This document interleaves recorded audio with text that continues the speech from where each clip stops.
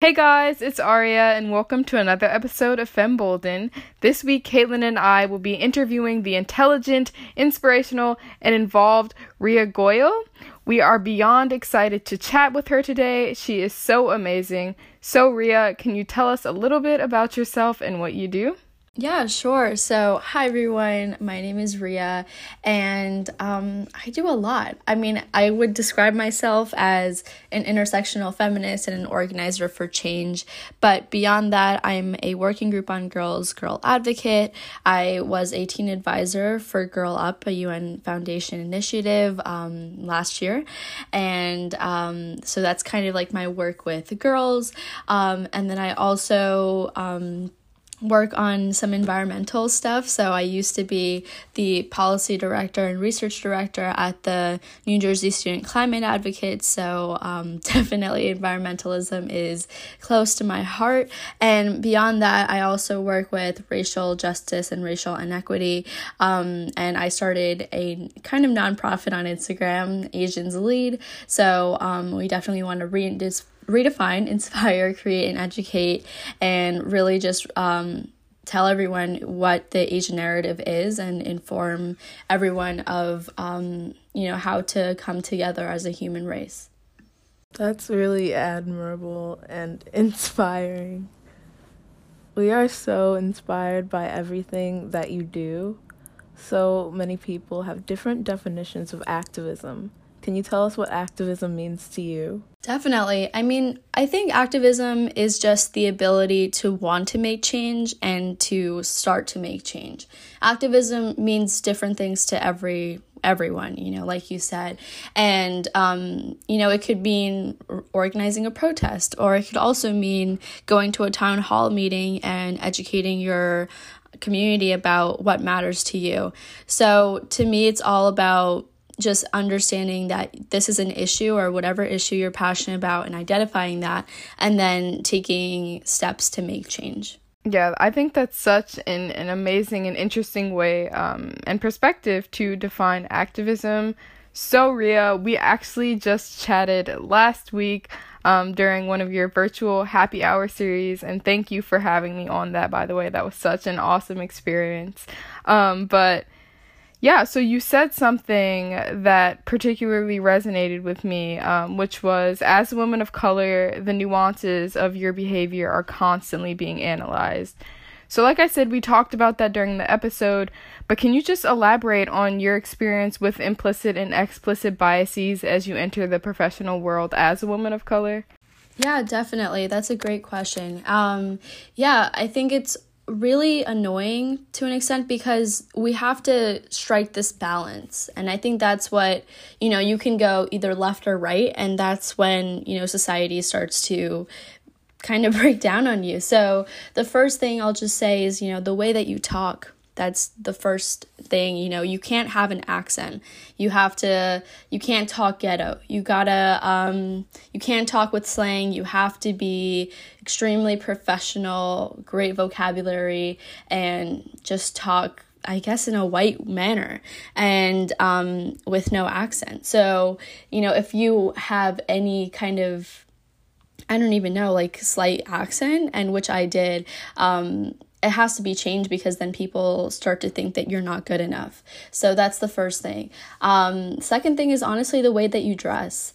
Clothing should be an expression. It should be a form of expression, but that's not necessarily seen that way in the workplace. You have to look good, but you also have to make sure you're not showing too much, or you're not like wearing bright red to, detract male workers from their work. So that's something that is another thing, you have to be careful about the way that you dress.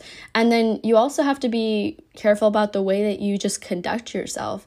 Maybe you said something, you have to be careful about what you say, to be honest with you, because if you say something that could be interpreted in a different way, that could be a whole HR case against you over something that you said, So there's just these kind of nuances is the best way. You have to be really careful about what you do, what you say, how you present yourself, because otherwise you might not be taken as seriously. And being a person of color, you know, you got to make sure your hair is as white as possible. You know, it has to be straight, can't be super curly. So that's one thing. You just got to make sure that you kind of erase your identity as a person of color in a way, to fit into this kind of white America corporate workspace. Yeah, you described all of that perfectly. How do you anticipate dealing with misogyny and racism in academia as you prepare to go to college next year? Yeah, so I think it's all about just calling out the haters and calling out people who don't really know what they're saying. And it's not even calling out, it's also just being able to educate other people. And the best way to be able to educate other people is to educate yourself first. And so I think it's just about being able to tell people, hey, like, this might not be right, and this is what you can do to do better. And just not taking no for an answer. Sometimes a lot of, you know, women and girls, they're always like, oh, like, don't, it just move on and take no as an answer. But I think we need to move forward with the fact that no should not be taken as no, and move on with educating other people and educating ourselves in the process. Yeah, I definitely agree with that. And I think that's super important to consider as we enter the college admissions process, because like academia is a whole different sector of like misogyny and implicit and explicit biases and racism and all of that stuff. So what schools do you think that you're looking to apply to, and what advice would you give to people who are undergoing the college admissions process right now? I mean, so am I. This year has been absolutely unconventional when it comes to college admissions and, the whole process. I've almost prided myself in the last couple of years of like being very informed on what's going on in the college admissions and like having a really great plan, but that kind of like slipped out from underneath me because of COVID. But honestly, I think it's all about time management and keeping the motivation high. And to be honest with you, it's so hard to keep the motivation high. I think that's like the thing that's kind of affecting everyone. You know, most people are at home, they're trying to work, they're trying to contribute and help out their families in this really tough time. And I think it's all about just focusing and making sure that, you know, we can move forward and we can put our best foot forward in our applications and, you know, really portray our best selves. I think that's what it's all about. And from, you know, the people that I've talked to kind of in the college admissions space, they really just say to be you and be authentically you, because, and I love this quote from Dr. Seuss, but it goes, you are you, that is truer than true. There's no one alive that is youer than you. And I really think that translates beautifully into the college admissions process. I think that's what it's all about, just portraying who you are, and you will find a college that meets your needs and best fit. But I obviously can't say too much about this because I'm also undergoing the process myself. In terms of the schools that I'm applying to, I have my list, but I don't want to go too specific because I don't want to jinx myself. But I'm looking at schools in the California area, Boston, New York, and a couple down south. Yeah, I felt that, like, just trying to keep the motivation. But thank you for that, because you kind of just uplifted me into wanting to stay motivated and focusing. Yeah, so, like, what do you think prompted you to be a social activist and really become involved in your community? Okay, this is going to sound so messed up, but honestly, college. I knew that I had to do volunteering. I knew that that was a huge part of the application. And so I started getting involved. Honestly, the first thing that I started doing was my environmental activism. And so I got involved with the Princeton Student Climate Initiative around my area. I also started getting involved with like the New Jersey Student Climate Advocates. So a lot of like environmental activism, and I actually got the chance to research microplastics at Rutgers University, which was a really great experience for me. So I got to do that, and it was really great. You know, I realized that this was something that I really wanted to do. But then I started to kind of take a step back, and I was like, I know this is something I like to do, but I feel like it's not as meaningful. I mean, the environment is something I care about so much, but then I started to realize maybe I need to start doing things that affect me as Ria Goyle. You know, who am I and what affects me and what do I need to be an advocate for in order to, you know, make my world a better place, and to start making strides for, you know, someone that I'll be in the future. So that really got me into feminism, and I was, you know, always interested in feminism and, you know, all of the nuances of it. But I got involved with Girl Up. I went to an event in New York, actually, and then got connected to some of the people there and got to apply to become a teen advisor. And I that's one of the best experiences of my life, to be honest with you. I've been a Girl Scout my whole life. So I got to go to the United Nations for a week as a delegate from Girl Scouts.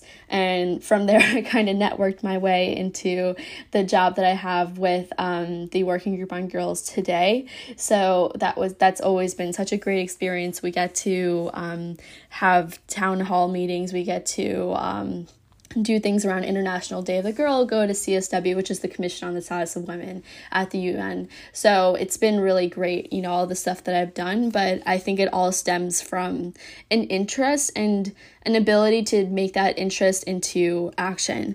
You know, I can't even tell you the amount of emails that I've written to other people, the amount of follow-ups, and, you know, just it really does have to come within, because if there's a will, there is a way, and then, you know, it kind of comes into fruition in ways that you might not expect. You know, I really didn't think that I'd be working kind of with the UN almost on a daily basis, and I never thought that I'd be you know, at these United Nations events and working with the UN Foundation Initiative. So I think that that's kind of why life takes your interest into various different ways, but it works out for the best. So I think that that's kind of like my weird path to where I am today. And I'm also working on a couple of new things. I got to start another organization, Instagram type thing with my friend Lugo from Mexico, called Geminism, because I realized from all of my work that the feminist movement wasn't very intersectional and wasn't global. It was very Eurocentric. So that's something that I'm very excited to keep working on. And I have a couple of other things up my sleeve that I can't just announce yet. But it's been really great to see where my original interest kind of taken me. Yes, I think that was so beautiful, so eloquent. I honestly couldn't have said it any better. Let's see. So, Caitlin, do you have any more questions? I don't know. I can't think of anything. I'm just, in awe right now. Yeah, Ria's the best. Well, if you don't mind, I have a few more, so we're just going to continue that on. Yes, so, let's see. You do so much that it's just so hard to just pinpoint. Yeah, so you talked about intersectional feminism, and of course, like I said previously, we talked about this on the virtual happy hour, so if anyone's tuning into this podcast and wants to go tune into that, you have to. We will link it in the website, on the episode description on the website, so make sure you go check that out. But like I was saying, back to intersectional feminism, how do you think intersectional feminism has shaped your views as a feminist and as a woman of color? Yeah, I mean, to be honest with you, and I think I said this exact thing on the happy hour, but I don't even know how I saw things before I learned about intersectionality. It's honestly, I think, the basis to understand any issue. Intersectionality allows you to put yourself in the shoes of other people and not only empathize, but work together with other people and, your shared experiences, but where you're different as well, to come together with solutions that are truly going to impact communities at large and not just a specific sect of people. So I think that that's why intersectionality is so powerful, and it really does allow us to look at an issue through several lenses. I mean, you and me have totally different experiences, but we can take our shared experiences, bond on that, and see what the problems are, and then from there branch out into our own like unique experiences and really reflect and be able to come up with, you know, mechanisms for change that can work together. We can work together on to make solutions that are very viable and effective for communities. And so that was a very long answer, but I think that's where the power of intersectionality is so important. And I mean, being a person of color, it, you know, intersectionality is even more paramount, because if we kind of approach, you know, issues with kind of the white systems and the system that white society has kind of placed for us, the constructs of society, right now they're in favor of people that don't have any color in their skin, white people. They're not very favorable for people of color. So as a person of color, it's almost my responsibility to educate other people and then to use intersectionality to create solutions for change. So I think that's the best way of putting it. Yeah, I think you really described that perfectly. I thought of a question. What advice would you give to non-people of color to help out with these issues in society? Right. I mean, I think that's a very valid question. And I think it's all about recognizing your privilege and then using that to be an advocate for others who don't necessarily have that privilege. And the best way to do that is through education. And I'll say it, and I'll say it again, education is the key to kind of everything. You know, I think it's really just about knowing how your privilege affects the way that you can live your life out, and then understanding that not everyone has that privilege and their lives are not negatively affected, but it makes it harder for them to do anything that might come easy for you. You know, for example, you know, if you walk across, I mean, something that I've heard about all the time is that people are uncomfortable if they're walking on the street with people of color, but they will be totally okay and feel very safe if, you know, a person that's, you know, a white person is walking with them on the street. So it's all about just being comfortable with people, because people are people at the end of the day.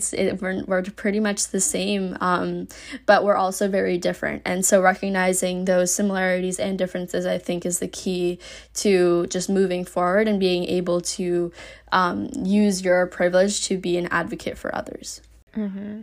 And I think, Caitlin, that's such a great question that you asked, because I think that it's super important to recognize that not just people of color or people who are disproportionately affected by societal stigmas, they shouldn't be the only people advocating for change and equity. And I think that as, you know, more people become activists, more people become aware of the problems that plague our society, I think so many people think that it's like, if it doesn't affect me, I don't have to think about it. You know what I'm saying? And understandably so, because if something doesn't affect you, what would prompt you to think about that? And so, like, that's why where Ria said that education is so important, not only, you know, education in the conventionally known sense of like go to school and learn math, English, and science, but education outside of those things. Education is about social justice and feminism and social inequity. That type of education, learning anything, you know, gaining any new knowledge is education. It's not just, you know, A's, B's, and C's. Right. And I mean, I think that translates very well into our education system in America. I mean, we learn about American history year after year after year. I mean, I am tired of learning about the founding fathers and the Constitution and, you know, the Bill of Rights and all of that nonsense. I mean, I get it. I know. Like, if you asked me, you know, I could tell you everything about anything. And that to me is that, you know, we are so versed in white history, but we never really learn about world history to start off with. You know, it's almost as if like before 1970 or 80 there were no colored people besides Black people in our country. You know, it's always like, okay, white people came over, then they brought slaves, which is terrible, and you know, and we still have that institutionalized racism today. And you know, come 1980 to 2000, oh, now we have like all of these, you know, other races and people here, you know, so we never learn about how our, you know, families came to this country. We never learn about like our culture, traditions, and values, and that kind of makes us suppress and want to suppress our culture and our identity. And that's terrible. I mean, that's something we shouldn't have to do. That's why we're so insecure in who we are and who we should be growing into. And we are always assimilating to this culture and societal constructs that white America has set up for us. And so that's why it's so important to be able to learn about where you came from, you know, learn about your culture, your traditions, your values, and also learn about, you know, why other people's cultures, traditions, and values. You know, there's this, you know, no one is like totally educated. There's always more to learn, and I think that that's what we need to, you know, kind of understand going forward, whether that be, you know, if you're a male and you're listening to this, you know, talk to your female friends, and you know, and also like read articles about how like our rights are different, how we're not being paid the same for the same amount of work. You know, there's just obviously every single problem that there is in the world has roots, and we need to kind of cut those roots and move forward into better systems that are more equitable for everyone. So I think it all comes from history though, and not being able to learn about the history that, you know, might be important to some of the reasons why we have all of these issues today, that's kind of counterintuitive to me for some reason. I definitely agree. Yeah, so I feel like we've touched so many topics today. Again, thank you so much for connecting with us. I can't wait to do more interviews. And, you know, with the uncertainty that COVID brings, I wish that we could meet in person and like connect, but we'll see if any of us end up at the same college, right? Hopefully soon. Yeah, that'd be so fun. Yeah, and we should definitely, like, once this is all over, hopefully soon, we should definitely connect. It'd be really great. I definitely agree. But thank you so much, Ria, for being a part of today's episode. Is there any closing thoughts that you want to just share with the audience? Yeah, I mean, I guess it's really education, if you haven't kind of heard that from this whole podcast. I think it's about, you know, educating yourself and learning more about other people and gaining more perspectives. I think the best form of education is to be able to put yourself in the shoes of other people, learn empathy, and learn about the situations that other people are in, because then you're able to make yourself a better advocate. You're able to understand where people have been, what they need, and how you can be almost an accelerant for those needs and be an advocate for change. So I'd say, yeah, education. And, you know, if you see something that needs to be changed in your community, don't be afraid to do it. You know, it's not just going to fix itself. And if you can do that, then do it. And honestly, you know, hold no barriers in taking charge of the things that you want to do. If you think that you want to do something, but you're really afraid of like writing an email or, you know, even like calling your town hall, your, you know, town council or something like that, I mean, hold no barriers and just move forward with that. And, you know, the worst that they can say is no. So don't take no for an answer and keep moving forward with that. Yeah. Thank you so much. Yeah, so thank you to everyone listening. Of course, remember to check out our website, www.fembolden.org, for more Fembolden news, episode descriptions, outreach programs, and donation links. Yeah, and thank you guys so much for listening. Thank you so much for Ria for being a part of today's episode. And yeah, remember, Mondays are for Fembolden.